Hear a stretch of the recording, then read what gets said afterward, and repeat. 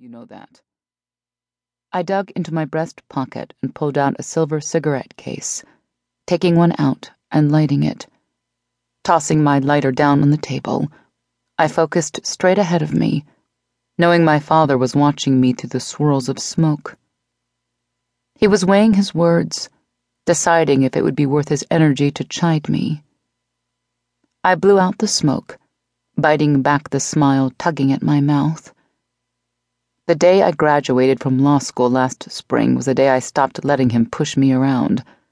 I had my degree, and I had the upper hand.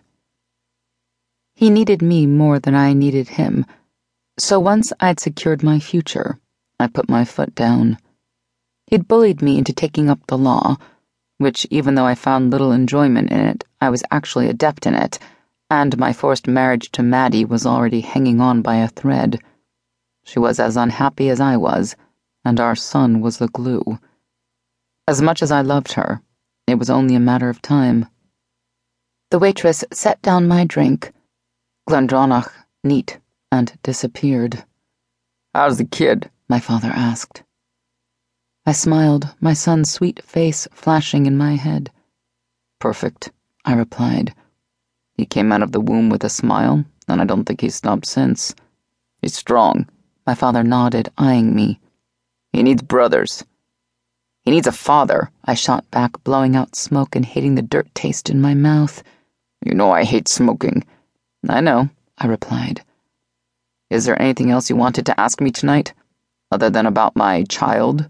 He sighed, probably annoyed that I wasn't playing along. "And Madeline?"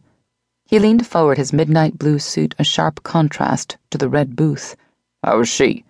"Fine," I nodded, tapping off some ashes in the ashtray. "Probably busy redecorating. She already has a kid and Mommy and me swimming in Gymboree. She's a good woman." He leaned back, looking at me pointedly. I fisted my fingers, accidentally snapping the cigarette in half. "You don't have to tell me that. I know my wife better than you." Maddie was my best friend, or rather she used to be. We grew up in the same circles, were thrown together at social functions growing up, and were even encouraged to attend the same university. Lucky for our parents, we hit it off and always kept in touch when we were separated. She attended boarding school down south, while I attended military school, but we wrote and talked on the phone. She knew me, and I cared about her. Unlucky for us was the knowledge that our parents had a plan. Arranged marriages are supposed to be a thing of the past, but they're still very much alive and well, and it's ruined the close relationship Maddie and I once shared. The stress of forcing myself to make love to someone I didn't think about like that was killing me. She was still trying, but I'd shut down, and it killed me to hurt her. I could feel my father's judgmental eyes on me, and I hurriedly tucked my cigarettes and lighter back in my jacket, getting ready to leave. I couldn't do this tonight. "Son," he started. "I love you." I let out a bitter laugh, cutting him off. "Don't even try. Unlike me, you're terrible at lying. And I do want you to be happy," he continued, ignoring my insult. "I know you and Maddie are having problems." He lowered his voice. "You're practically separated, sleeping on your office couch half the week or in spare bedrooms in your house." How did he know that, damn it? "There are ways for a married man to find satisfaction outside of his home."